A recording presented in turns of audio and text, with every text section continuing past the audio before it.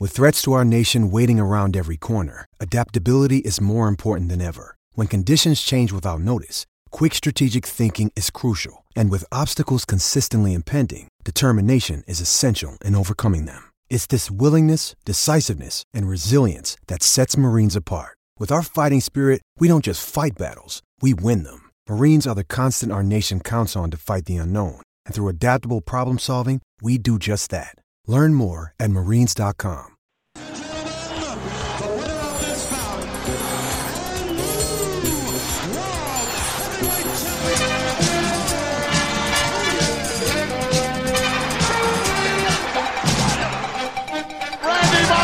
Savage has regained the championship.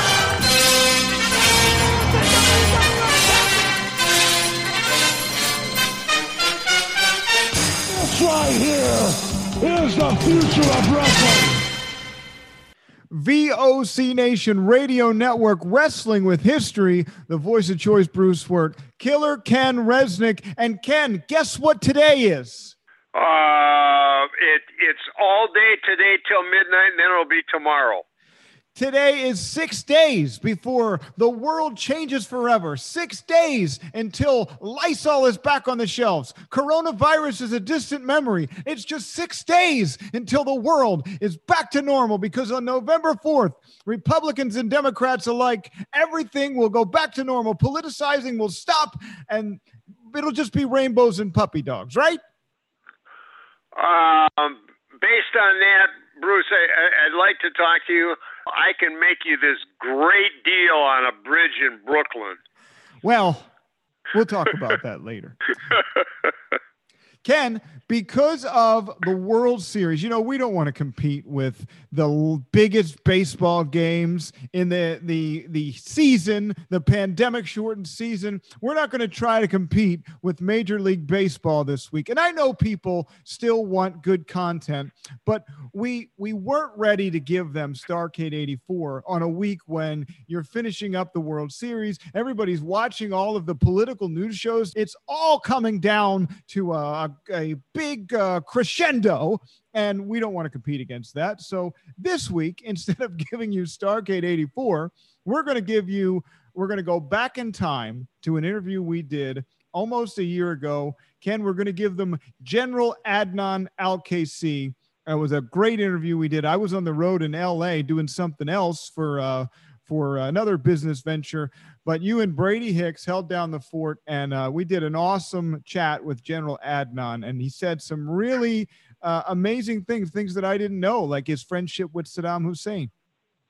It was a great interview, and as I said before we got into it, back then, really in all of the tremendous people I've worked with, in wrestling, Adnan is my closest friend. He was very close to my family, was very close to my mom. We continued to talk weekly, so he felt pretty comfortable. And as you said, he opened up a lot of things that I don't think previously he has really felt comfortable talking about in depth the way he did with us. Yeah, and it was a great interview. So if you haven't listened to it the first time, and we have so many new listeners since the first time we did this and when we launched this show last year. So I want to invite you to sit back, relax. Whatever you're driving in your car, don't do that. But whatever you're doing, just enjoy this interview with General Adnan. And by the way, I'm purely joking about the politics stuff. I love Republicans and Democrats alike, but Ken, I am not voting for either Donald Trump or Joe Biden. My candidate will never give you up. He'll never let you down. He'll never run around. He'll never desert you. He'll never make you cry. He'll never say goodbye, never tell a lie, and he'll never hurt you. My candidate You're voting? Rick Astley. I'm voting. It's a write-in vote for Rick Astley. I have no words. This is Lance Storm, and if I can be serious for a minute, you're listening to VOC Nation Worldwide. VOC Nation is one of the longest-running wrestling podcast networks, having started way back in 2010. VOC Nation provides daily streaming shows where fans have the ability to interact with their hosts and guests via phone calls, emails, and Twitter. VOC Nation hosts also include former backstage interviewer from both AWA and WWE, Ken Resnick, former WCW performer The Maestro, former Impact performer Wes Briscoe, Pro Wrestling Illustrated contributor Brady Hicks, and former Philadelphia radio personality Bruce Wirt. VOC Nation's two most popular shows are Wrestling with History, featuring Ken Resnick and Bruce Wirt, streaming live on Wednesday nights at 9:30 p.m. Eastern, and In the Room, featuring Pro Wrestling Illustrated's Brady Hicks and WCW alum The Maestro. Both shows take callers live during the show, and recent guests have included General Adnan, Tito Santana, Haku, Earl Hebner, Dangerous Danny Davis, Jimmy Hart, Ricky Steamboat, Brodus Clay, and so many more. Archive-free content includes past interviews with huge names like Hulk Hogan, Jesse Ventura, Kurt Angle, Sting, Mick Foley, Joey Styles, Howard Finkel, and so many more. Listen live at VOCNation.com and subscribe to all the podcasts by searching VOC Nation Radio Network on your favorite podcast app. And be sure to follow these guys on Twitter at VOC Nation. Rock and Roll Union for the past 2 years has been the place for rock and roll, new rock and roll, debuting rock and roll, and some of the old classics as well. We have welcomed guests from around the world, national artists, and more. We have excited many people by our live events. We've welcomed everybody into the fold, and we continue to do so on a weekly basis. Guys, that is Rock and Roll Union, and that is what we do for you. Saturdays, 6 p.m. Eastern, VOCNation.com. Each and every Thursday night, check it out, WCW star Stro Maestro takes you on a journey. It's WCW Retro, talking old school, match of the week, talking dream matches, taking your calls and looking back on an incredible career of acting, entertaining, and wrestling. Check it out, VOCNation.com, WCW Retro. Be sure to call in Thursday nights, 9 Eastern, on the VOC Nation Radio Network. The worldwide leader in entertainment. This is the VOC Nation Radio Network. With us now, a man, and full disclosure, he's probably one of, if not my closest friend in the business. VOC Nation and Wrestling with History would like to welcome Sheik General Adnan El-Kaisi. Adnan, how are you, my friend? I'm fine. Thank you for that introduction. I've been waiting for the interview, and I'll do my best to give you everything as it is and as it happens and so forth and so on. You know, Adnan, let's kind of first talk about, you know, in professional wrestling, we have so many people that are portrayed, you know, from Russia or this country or that country that do this or do that. But you, when you were talked about as being Sheik Adnan El-Kaisi from Baghdad, Iraq, you actually grew up in Baghdad and are Iraqi. Well, I did. Yes, that's my home, Baghdad, Iraq, and my father is a clergyman in the mosque of the Muslim faith, and his brother was the biggest mufti for the whole Arab world, and, you know, just like the Pope, you know. And well, we're a big family, and finally, actually, I started it in the sports back home in the high school, playing soccer. I love soccer. And I was doing very, very good. And then on top of that, I was doing wrestling, amateurs, not a pro, you know. And we wrestled the Turks because they got some good wrestlers and they come. And we go there, see them. And we went to Iran, Tehran, and they got the best wrestlers in the world. A lot of gold medal goes over into these two countries when the Olympics happen, you know, and wrestling will appear. So I decided, you know, somebody helped me from the United States of America, and he said, "You are wasting your time, my friend." I said, "What do you mean by that?" I mean, of course, I got to have somebody translate it to him what he's talking because I don't speak the language. And he said, "You got good potential. You don't have any fat on your body. You have a champion of wrestling for 2 years in a row. You play soccer, and then I could send you to America and get you a scholarship, and you can go there or wrestle for them. And I think later on you're going to develop to something else and better, and then you will like it." I said, "Well, as long as I can get my degrees."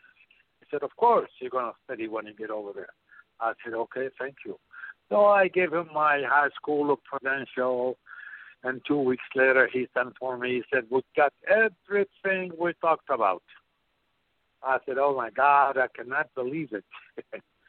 So, things got with things, and I told my mom, and she started crying. I was the baby in the family, and I was her baby, And my dad was happy about it. My brothers, I got 4 brothers, 1 sister. They didn't obligate, so I did. I came to and then where did you end up going where'd you end up going to college? I went to Oklahoma State for a while, and I wrestled for them, and I had full scholarship, but I didn't finish my degree. I went back to Portland State University in Portland, Oregon, because I had a lot of friends from home. They are there, and they called me, talked to me, said, "You come over, we'll get everything for you." So I went to Portland, Oregon, and right away I introduced myself to the coach, Howard Westcott, his name. He was pretty old at that time, and I was helping him a lot. And he said, "I want to give you the coaching job because you could do the job better than I did." Anyway, so I stayed there, and I got only like 1 year to finish my degree, and I did it, and I got my degree from the University of Portland. And later on, I kept teaching, helping in wrestling and this and that, and I worked on my master's degree from the University of Oregon. And the University of Oregon got a hell of a team of wrestling, and in Eugene, Oregon. In Corvallis, Oregon, they got another university there, and they have some good wrestling team. So it was good. I enjoyed visit all these people and wrestle with them, tournament that happened, and I'm there and this and that, and I stayed around. And I, of course, had to turn a pro to make a living.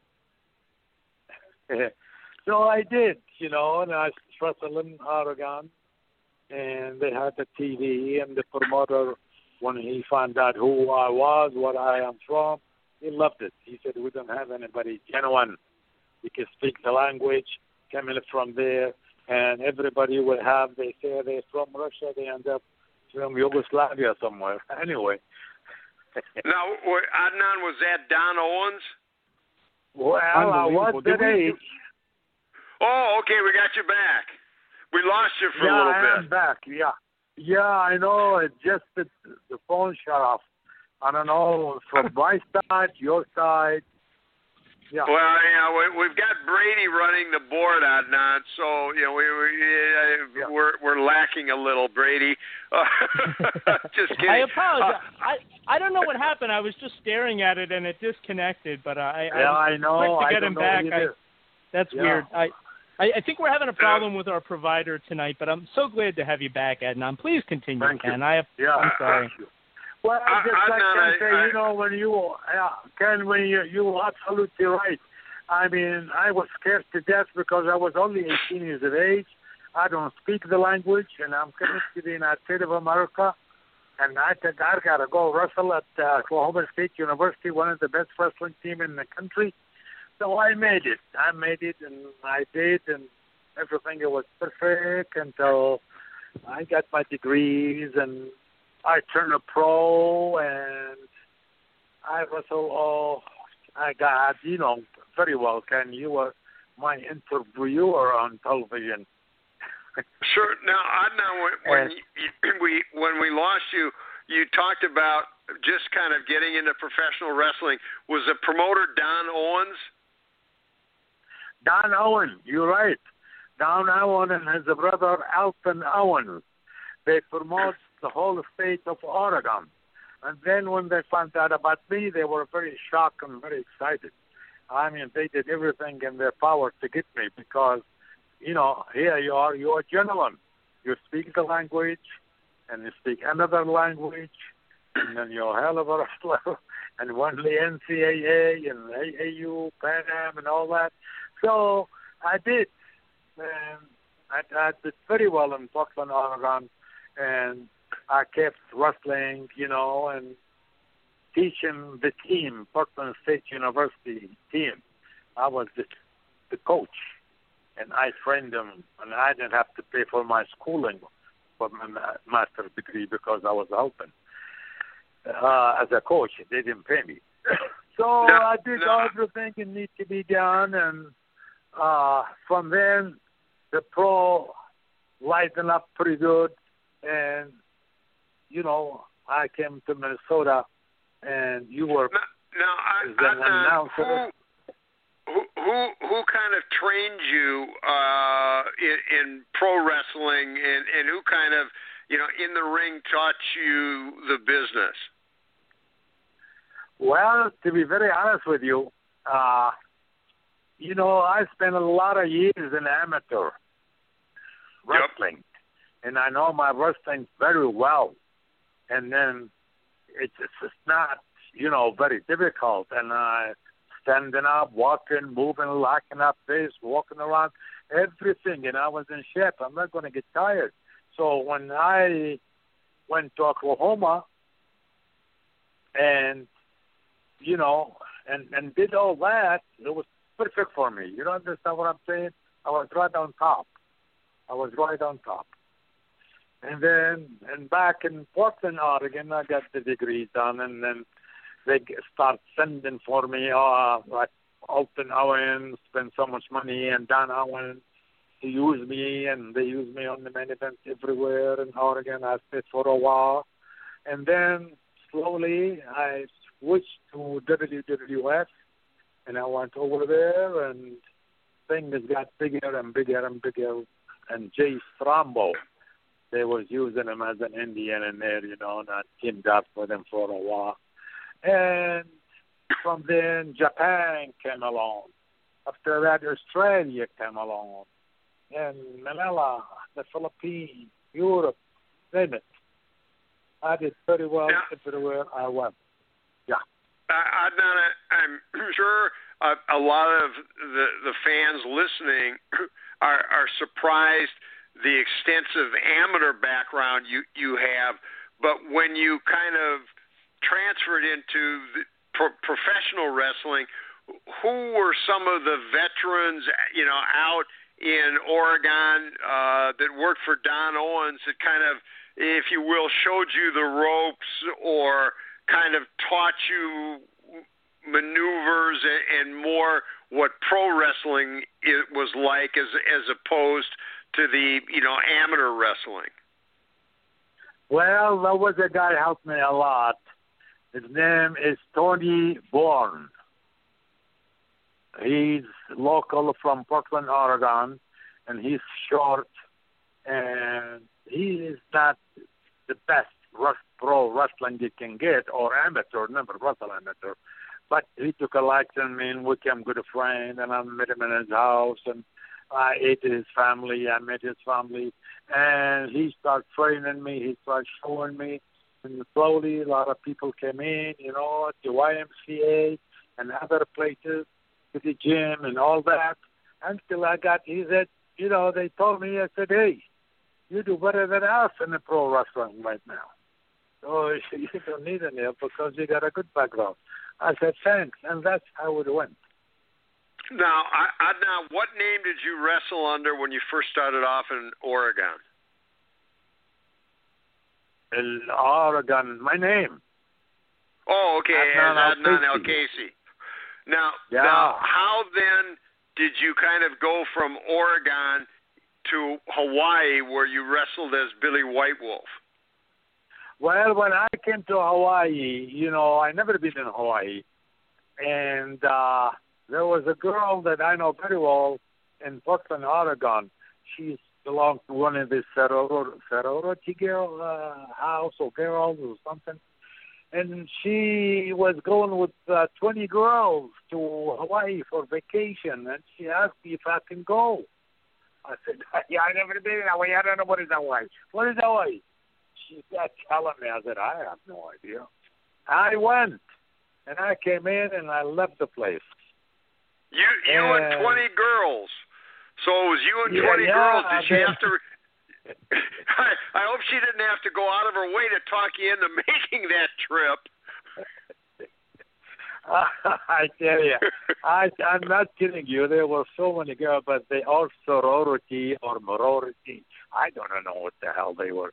They had a lot of people who belonged to the same home or house, so they all stayed in there. And the other girl, we went out around, shopping around, looking around, and stuff like that.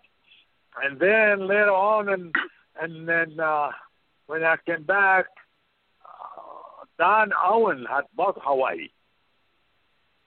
Bought the territory of Hawaii.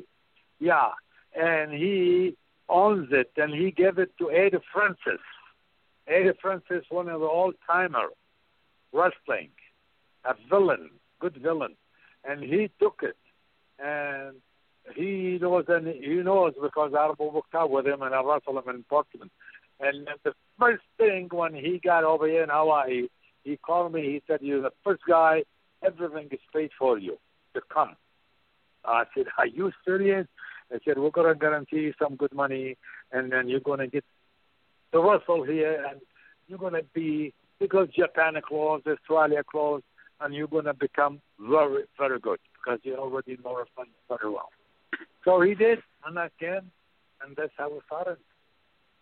Adnan, before we get into how you transitioned to, the AWA, where we met living in Minneapolis, I know Bruce was very interested, and Bruce, you brought up Adnan kind of had a pretty famous high school classmate.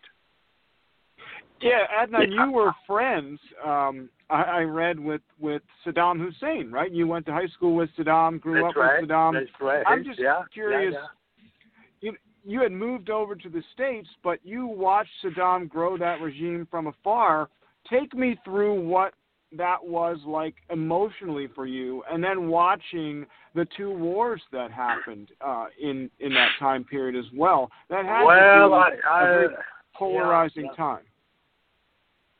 Well, to be very honest with you, when I went back after I turned pro and wrestled around the world and became very good and everybody knows me, I got the degree. I went back home.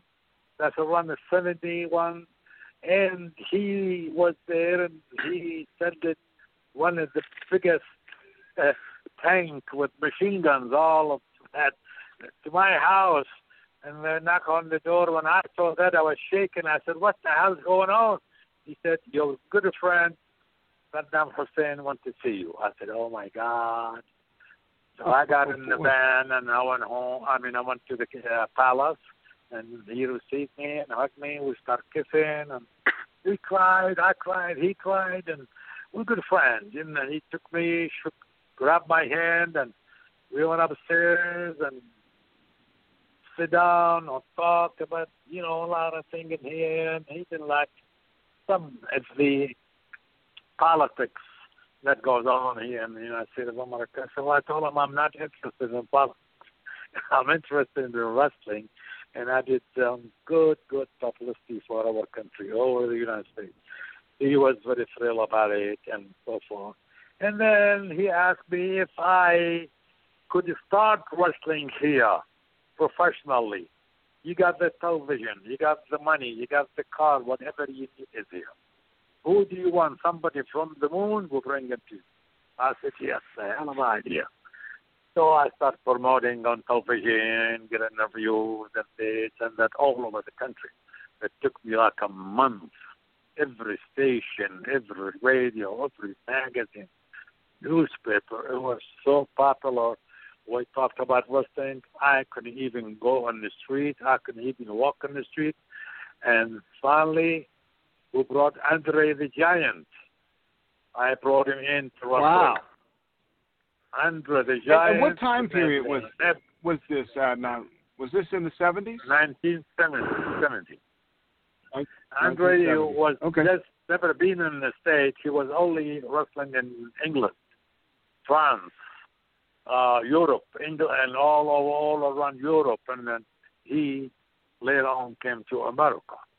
So I brought him. He cannot even really speak English that well, but he was huge. And when he walked in town everywhere, oh my God, they had to get police and car chase. And it's unbelievable because the block of the city, the traffic all stopped. Nobody can go anywhere. They just stop their car and run to see him. And that's how it was. And finally Saddam called me. He said, Adnan. I said, yeah. He said, why did you let that big lug go by himself? I said, what can I do if I was with him? He said, you take him, put him in a hotel, and then we'll put him on television one weekend every time, and it's better than let him walk in town. I said, thank you very much. So he came back. They brought him in the big army car, with finally I told him about the situation. He said, I was so scared. I thought I'm not going to make it to here because people, oh, my God, they're all carrying gun, everybody. I said, yeah. They love you. They love you. So we did promote him, and we did the biggest house you could ever hear about. The soccer stadium, we got there, it had about 65, 70, 80,000 people. That's including the ground and the bleacher. And we had that thing packed. You can even walk anywhere. But Tom came into the match, he couldn't get into the ringside. So he had to stay way back in general admission and watch. It's unbelievable. And we had a return match in different city in Baghdad. And later on at the France, I brought some people from Italy, one from Hungarian. He was a good amateur. Different people I brought. And we wrestled in Baghdad and all around Baghdad. And Baghdad, it was so popular. The people loved it much. I was so popular. Oh, my God. I could not even go out anymore. I stay home at night. It's impossible. So it was good, It's something that people enjoyed. Yeah. There was a saying by, God bless his soul, John F. Kennedy. I was watching him on TV. I was interested in him. I don't know why. He said, it is not what the country can do for you. It is what you can do for your country. That is the perfect saying. Yeah. So I figured, I went and I learned and this and the pros and I got to believe, what can I do for my country? So I did the pro wrestling. And I got united, all different minority, about 5 different minority we have in Baghdad, Iraq. They all came to the matches. They all loved each other and shout and dance. Oh, it was unbelievable. So that's what Saddam liked about it. He loved it. I said, well, I did my job. No, Adnan, I know, you were living in Minnesota. We were really good friends without having to get into the politics and only what you're comfortable talking about. But when the Iraqi war broke out, you lost a lot of family, and I know eventually was able to go back, and you you and I had talked about just the damage that had been done to the country, but how were you able to deal with that from a personal standpoint? I know you and I have talked about so many family members that were lost. Well, to be very honest with you, I was very upset. I was very upset. You know, they grabbed Saddam and they locked him up because Saddam was one of the greatest politicians, one of the greatest men you could ever find anywhere. Smart, intelligent, and straight. You go with him straight, he will be with you straight, and he will take his clothes and give it to you. When he came to me, he said, Adnan, I like about you up to now, you never asked me for a dime. I said, I don't need it. If I need it, I'll ask you for money. He said, don't be hesitating. Whatever you need, let me know. I will give it to you. I said, thank you very much. I appreciate it. And we went out, we ate, we went to some places that entertainment here and there and this and that. I visit every high school, every college, and I talked to the students, I talked to the country, all of it. It was, to me, I was busy from 6 in the morning until about 10, 11 o'clock, 12 o'clock at night. For 2-3 months, when I go home, I put my clothes, I can even take them off. My suit, you know. So when they grabbed Saddam, and I found out they're going to kill him, I was hurt. I was really hurt. Saddam didn't do anything wrong. You know, it's politician, and politics is so filthy and dirty. Sometimes they don't think about it. Because he was so powerful in the whole Middle East. They all scared of him, from Saudi Arabia to Abu Dhabi to Dubai, Ras Al Khaimah, Oman, Jordan, Kuwait. All of them, they scared of Saddam because he was so powerful. But he never done anything wrong to them. So the war broke out. And a lot of people got killed. You know. And they grab him and they hang him and I saw that. I was crying like a kid. I couldn't stop for 10, 15. Oh, it's gone. It's history, you know. And now I guarantee you one thing, Ken, and you could hear that and take this from me. They are so sorry whatever they did to him here in America, because they found out later that was not the thing they did. That was the wrong thing to do. They said it on television. They said it everywhere. Yeah. It was certainly a difficult time in the world, no question. Now, Adnan, how did you end up coming to Minneapolis and the AWA?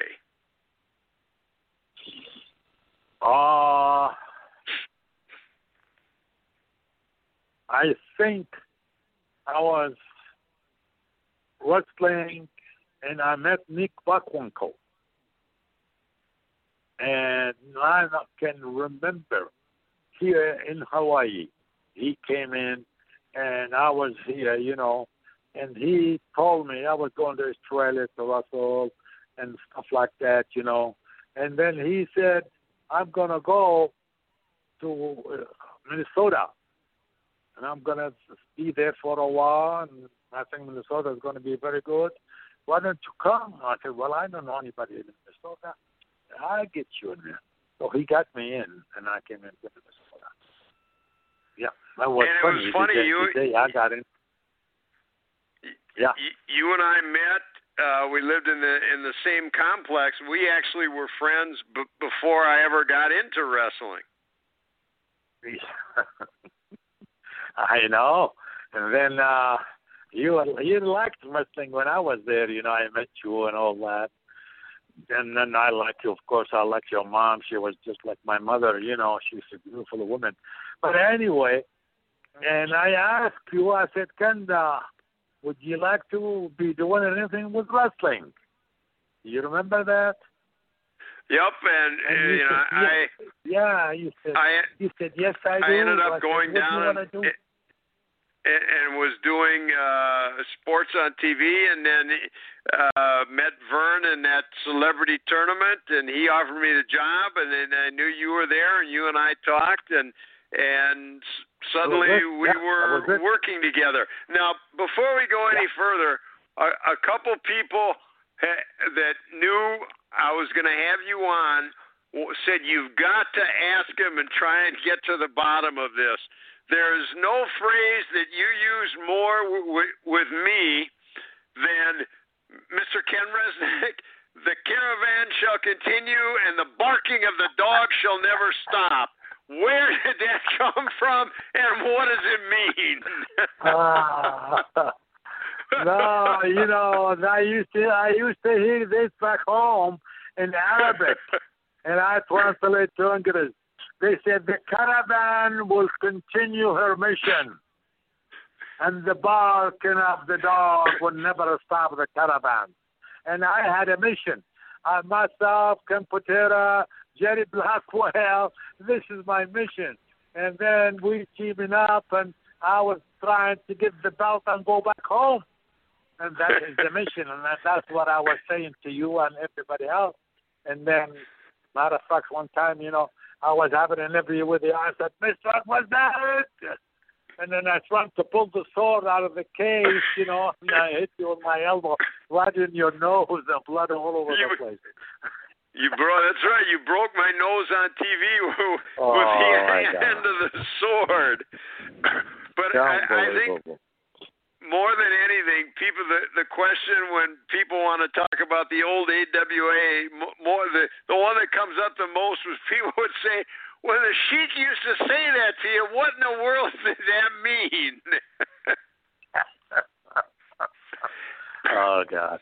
I enjoyed the trip, you know, and I think when I came in, to be honest with you, Vern told me, he said, our territory. I met him in Japan and all that too, you know, and he talked about Minnesota, and I never been in Minnesota, so I don't know nothing about it. So the territory was down, you know, when I came in and I started wrestling, and there was not too many people in there. That built it up with all the shouting, with all the swords and this and that, and they never seen a sheik before, and I was genuine. I didn't think. They said when I was talking in Arabic, that was all garbage. That's no Arabic. I'm just shouting. I said, this is not. It's real Arabic. I spoke Arabic. I spoke Farsi, Iranian, and a little bit of Japanese at the time, and English I learned later on. So it did good. Like in Minnesota, we started selling out everywhere. You know that very well, right? I mean, if you think back, how amazing was it in the glory days with you and Nick Bockwinkel, Bobby Heenan, Hulk Hogan, the Crusher, Blackjack Lanza, Mad Dog Vachon. I mean, you look at the talent in those days for what was still a regional territory. I mean, it was really the glory days. Yeah, it was the glory, believe me. I think I enjoyed it so much. All the talent, even Hogan, I mean, he was there, you see, you said it. And Andre the Giant came later on and stayed for a while in Minnesota. And I knew him from Europe, and I met him and took him to Baghdad, and we were hugging each other, and I took him out to dinner. Well, we good friends, you know. So he was shocked to see me there. But just like he said, we were growing unbelievable. I remember a lot of shows I went. I wrestled Vadim Barleshki, some spot shows here and there. We can even get into the ring with so many people. Yep. I was very proud, you know. Now, Adnan, Bruce and Brady and I talked a little bit about it before you came on the air with us. When you and Sergeant Slaughter teamed up in WWF, and Sarge kind of did the heel turn. But before, how did that come about? And I mean, it was kind of a long line of AWA alumni that made the move to the WWF. But how did it occur for you to go from AWA to WWF, and take us through, how Vince came up with and talked Sarge into kind of teaming up and doing the heel turn? Yeah. Well, the reason, at that time in Kuwait, actually, if you studied history, Kuwait, it was inside the map of Iraq. The British took it and they started using it as a resting place when they traveled. It was Kut, K-U-I-T. And later on, when they used it, they turned it to the people who lived there, and then they made it Kuwait, and the Kuwait, the guns got bigger, and all of a sudden they had a war. America came in and invaded Kuwait, and they attacked Saddam Hussein, and there's a lot of people, and it was a huge thing. And I was with Vince, and I said, Vince, that's a good gimmick here. Kuwait, it belongs to Iraq. And I've been there wrestling so many times and so forth and so on. So why don't I team up as a general and go with Sergeant Slaughter, and we both team up against the United States of America. Maybe we could make some money. He said, that is a hell of an idea. And he took it seriously, and I got a suit. It looked like just Saddam when he wore his military suit. I still have it. With the gun and everything else and the boots. When I walked in there, Vince looked at me. He said, oh, my God, I cannot believe it. Who did all that? I said, I know a lady. And I bought the stuff, and I went there, and I told her, I'll show her the picture. She then and did it. Here it is. Take a look at it. What do you think? He said, I think everything is fantastic. The only thing I'm worried about the gun. We don't want to take the gun with you in the room because they might cause some trouble. I said, okay, we'll take it off. So I didn't wear the gun. Sergeant Slaughter came in, and I brought him in, and I told him, Sergeant Slaughter, the United States of America took Kuwait, and Kuwait belonged to Iraq, and this is not right, and we against America, get it out. And we burned the flag, the United States of America flag, we burned it on TV. I did. And then we become so popular. Everywhere we went in the territory, including the Madison Square Garden, there is not one seat empty, Ken, I swear to God. Unbelievable. And then all of a sudden, 5 people came into the ring when I was wrestling one time. And I finished, and they came over and said, we would like to talk to you. I said, okay. He took me on the side. He said, we are from the FBI and the CIA. And the White House, very upset about the whole thing and what you're doing so far about Sergeant Slaughter. But we cannot stop you. This is a free country. Do what you want, but I ask you for your own good to stop doing what you're doing. Take the flag, put it away, and cool it down, because there is a lot of people very hot. They want to get a gun and sit for the audience, and one shot they give it to you, and then you're done. I said, you're absolutely right. Sergeant would be. And then we decided not to take the flag in the middle of the ring. We went to Madison Square Garden, Ken, I promise you, with the flag, when I'm in the ring with the uniform, there was about over 100, 150 flags, big ones. They all inside the garden waving against me. USA, USA, USA, shouting. Unbelievable. I couldn't even get out of the ring. I thought they're going to kill me. Yeah, it was hot. It was the best gimmick we ever did. Me and Sergeant. Yeah, it was over. And I know, Bruce, you and I talked before about a lot of the security concerns surrounding that WrestleMania. Yeah, yes. I was curious, Adnan. before WrestleMania, first, was there ever talk? I've heard other people mention that before Vince got Sergeant Slaughter, the original plan was for Tugboat to play that role of the Iraqi sympathizer. Were you part of that at that period of time when that was discussed? Yes, I was. Yeah, I was.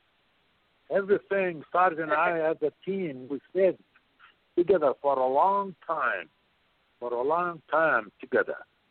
You know, even when the people, just like I said, from the White House, he said they got us to cool it down. We cooled it down. And Vince, he loved it. It's a publicity for him, you know. He don't want to cool it down. He wants to go harder and harder at me. So we did. We did everything, and we took it slowly, and then we cooled it down.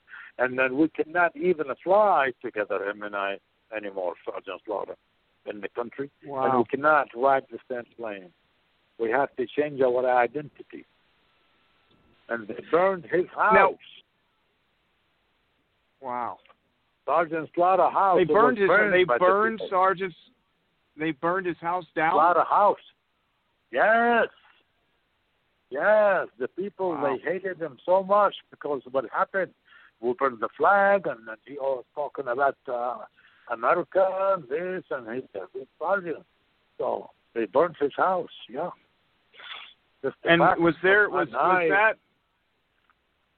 Were there threats in advance that would make, there was nobody in the house, I hope, at that point in time. Was anything, was Sergeant Slaughter able to get his things out safely? They want his wife, and they want his kid. I think he's got 2 girls, and I don't know whether they were there or not.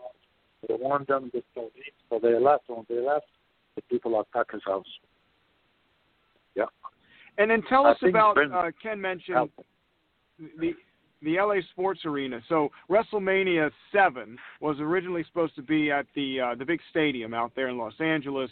And I've heard Bruce Pritchard talk about the fact that there were security concerns with the big outdoor stadium, and that caused the move into the LA Sports Arena. I've heard other stories that it's actually a lack of ticket sales. So you were part of that experience. What's your recollection? Was it security, was it ticket sales, or maybe a mix of both that led to the venue change? Well, it was security, to be honest with you. It was when we went over there, I remember that very well. And they were so concerned how we going to go on the ring, Sergeant. You know, no matter whether we had a flag or we don't have any flag, we waving it, I'm waving it. Whether the people, they hate it or not, that kind of stuff. The hate is there. The heat is there. And people, when we walk, they stand up and stomp on the floor with it. So, USA, stuff like that. I don't know how to explain it to you. I wish we had a film, somebody take a film. I'm sure they did, but I never saw it. It was the most amazing thing. It was the most different thing. It was the most fantastic thing. It was something that never happened in the history of wrestling ever. What happened between me and Sergeant. Yeah. You know, it's amazing thing about it. Vince loves it because you know why? We sold out everywhere we went. No matter the Madison Square Garden, you can even get into it. And 2 or 3 shows we cannot. I had to leave, and me and Sergeant had to leave. They put us on 3rd match. And the police came in and got us, put us in the police car, and they drove us way about 10, 15, 20 miles away so we can go to our car. Yeah, that's exactly the thing. Yeah. And that was pretty much the end of that first Hulk Hogan run. So when that was over, the WWF at the time went into a lull in business. So you guys were at the peak of that height, that late 1980s, early 1990s era, and after that angle died off, so did wrestling for a little bit. Yeah. They had to cool it down. They took charge, and they didn't book us anymore. And they didn't send us anymore. We were worrying about it slowly. We had to until it cannot even go together. I cannot even go on the run get manager, or work as a tag match. Slowly, we did it slowly. It was unbelievable. It was really, they want some heat, and we got it. You got heat, yeah. We got the heat. Yeah. Do you think, back then it was still the kayfabe era, and obviously with the heat and the security concerns was because a lot of wrestling fans actually believed that Sergeant Slaughter had become a traitor to the country, and not only did you have heat, people literally hated you, and as you mentioned, you actually had death threats. But the way the business has changed now, where Vince, kind of revealed it was scripted and predetermined. Yeah. Do you think an angle like that today could build up that same intense heat and hatred, with most people knowing what the business is today as opposed to back then? Well, I think you're right, and you got a good point, and I felt that way. I said, hey, we in this business to get over, to get heat with the people, so we could draw people. But if we don't have any heat and people not hating you because you're wrestling that big hero, and we did it, Sergeant and I, and that was a legit, is not bullshit about it. I am from Baghdad, Iraq. And they bombed my country, and they killed my family, and they killed some relative from my family. The bombs and this and that. And now we cannot fully, they go to Kuwait and take Kuwait, and Kuwait belongs to Baghdad, and they take Saddam Hussein and kill so many soldiers too. That is unbelievable. I was really pissed, But sure. What can you do? We got the heat.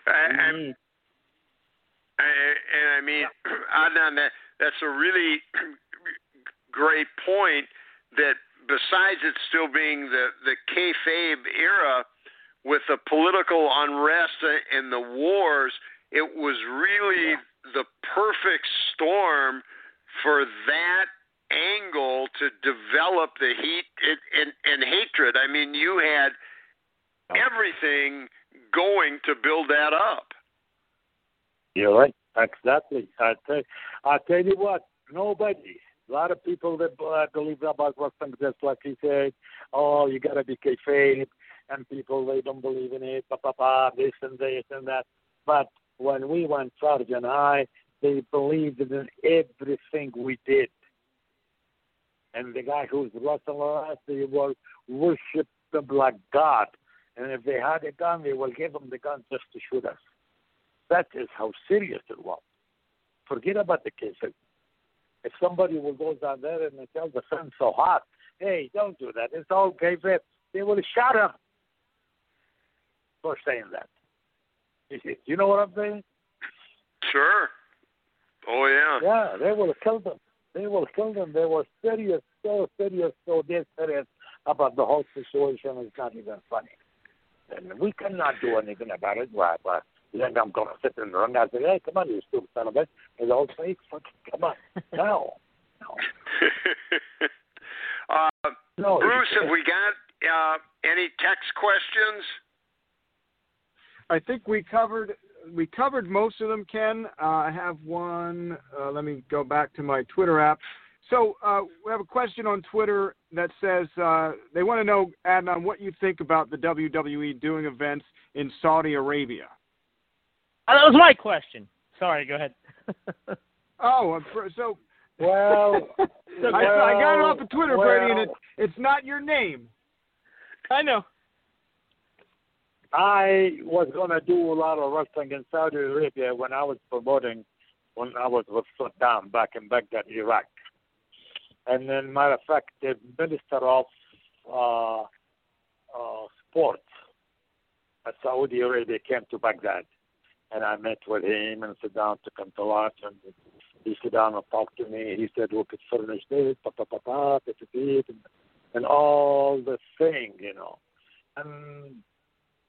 But we cannot really invite anybody from the Baghdad to come to see you, like big shot, because of that time Saddam was not over with Saudi Arabia. They don't like him and they don't trust him and so forth and so on.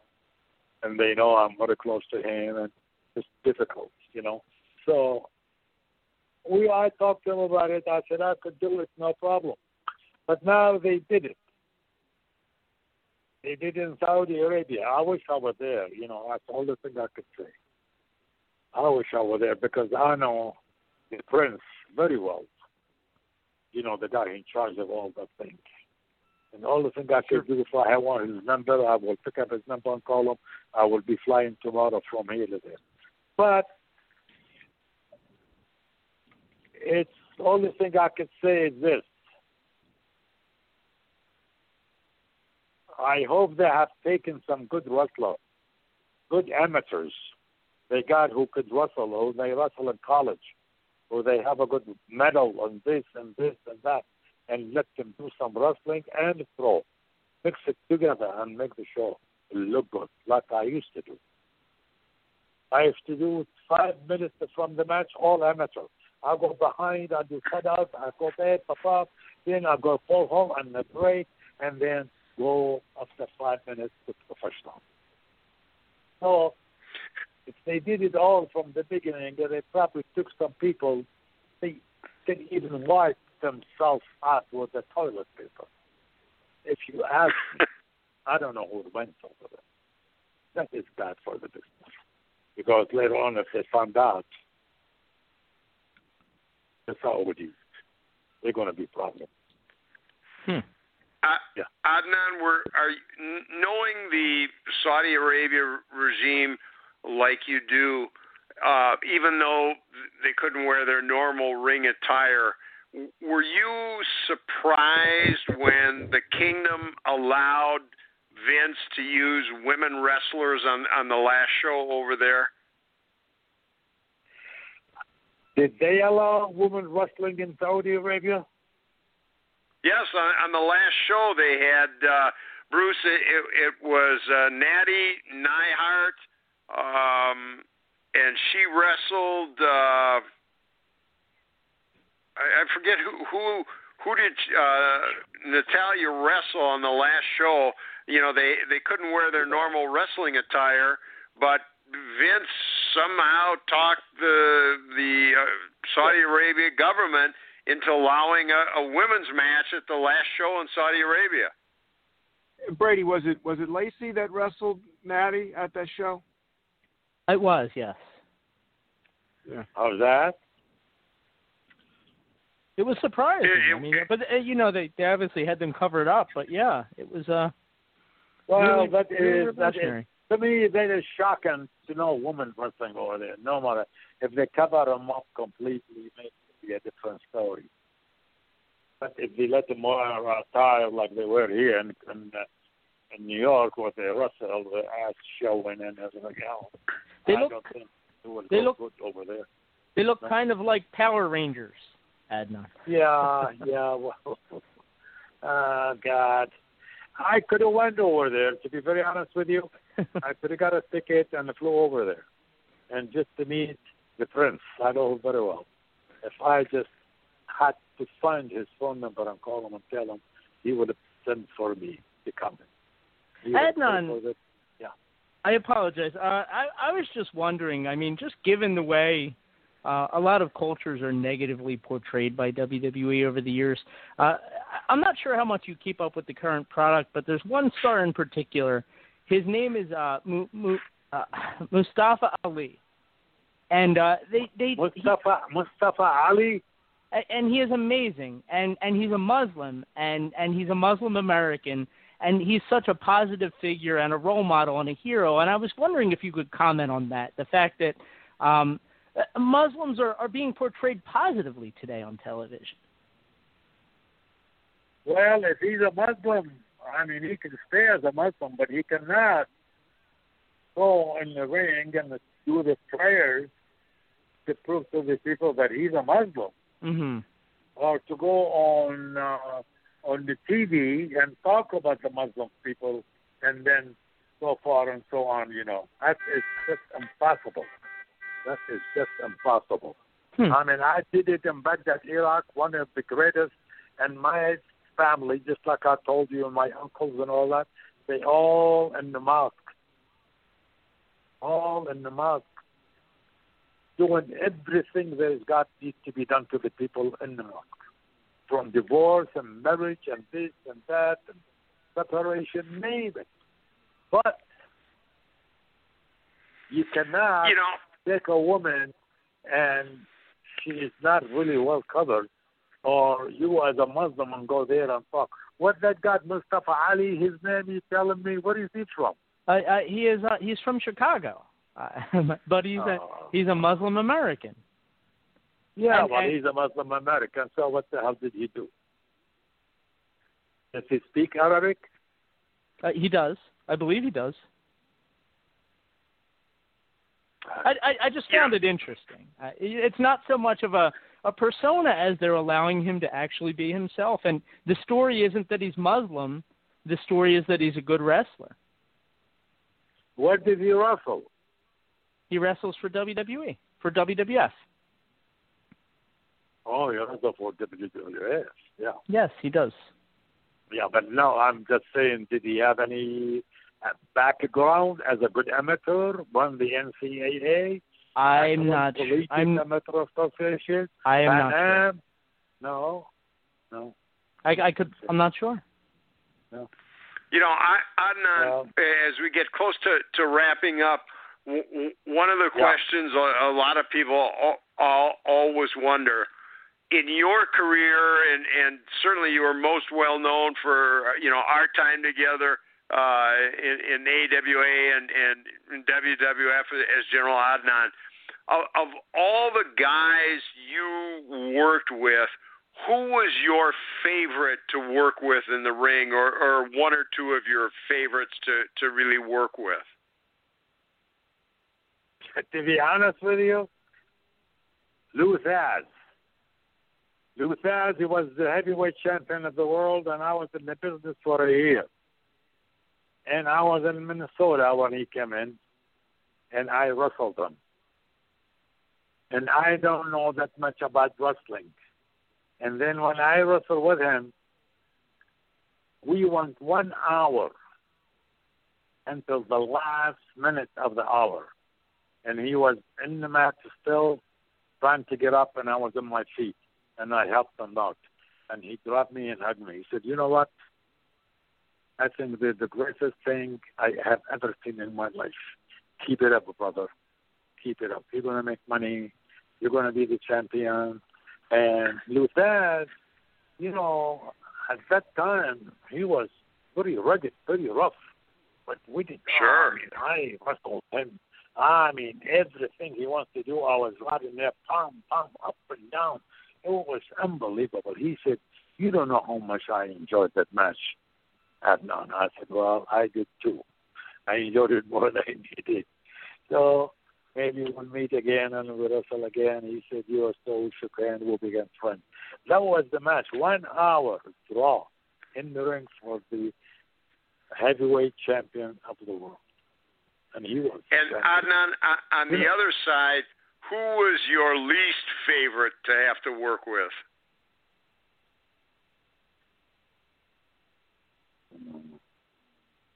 I'm trying to think. Most people say the Ultimate Warrior. No. We worked tag match, me and Sergeant, against him and his partner in the Madison Square Garden. We had a good match. Sarge liked to work with him. I don't like to work with him.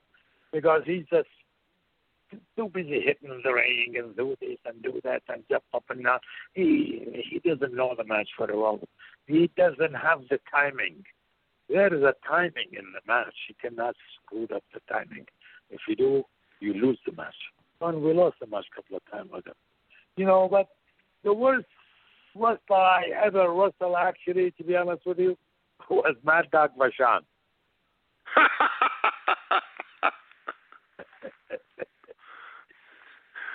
Yeah. Do you want to explain why?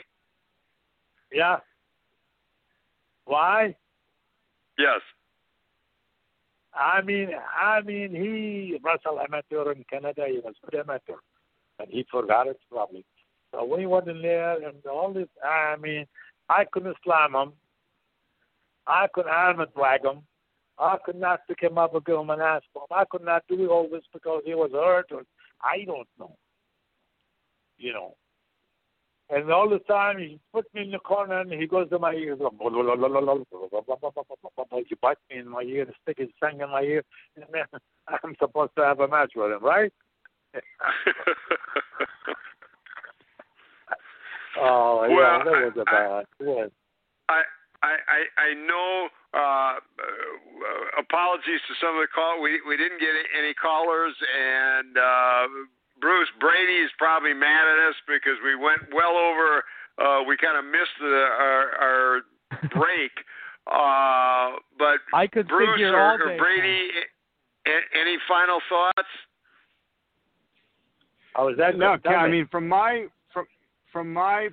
position, I think we covered a whole lot. And Adnan, I'm just very appreciative that you picked our show to do your very first podcast here, and we appreciate it. I think you opened up a lot. You gave a lot of the wrestling fans things that they haven't heard ever, and even from just a historical standpoint, I think you took people behind the scenes in world history, because there's just so much with that whole period of unrest that started in the Middle East in the 90s. So I really appreciate it, and we appreciate the time that you took with us today.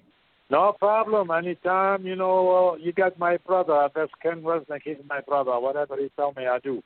And if you need any more, you know, he knows how to get hold of me, and we'll be very happy. And so, you know, Ken is next to you. He's a good man. I like him. He's genuine. He's not bullshit. He's fine. So stay with him, and he will take you to a lot of people until he's just like he introduced it to me. Well, he doesn't slam him. Yeah. Adnan, I can't thank you enough for doing this. We'll talk soon, and I love you, my brother. I love you too. Thank you very much. I hope you guys do well with it, and I hope I gave you enough information and I've talked enough. But actually not. But, you know, I've been in Japan. There are so many things happening. I've been in Australia. There are so many things. From we go there, I have to have a week to explain all this to you. You know what I'm talking. Yeah. Okay. So thank you for having me. I hope you do what you guys looking after. And if it's not, call me back. Okay? Thank you, brother. Much. Love you. The winner of this bout, and new world heavyweight champion.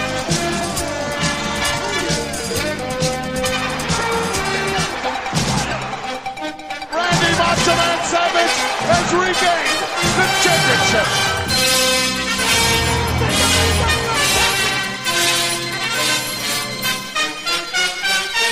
This right here is the future of wrestling.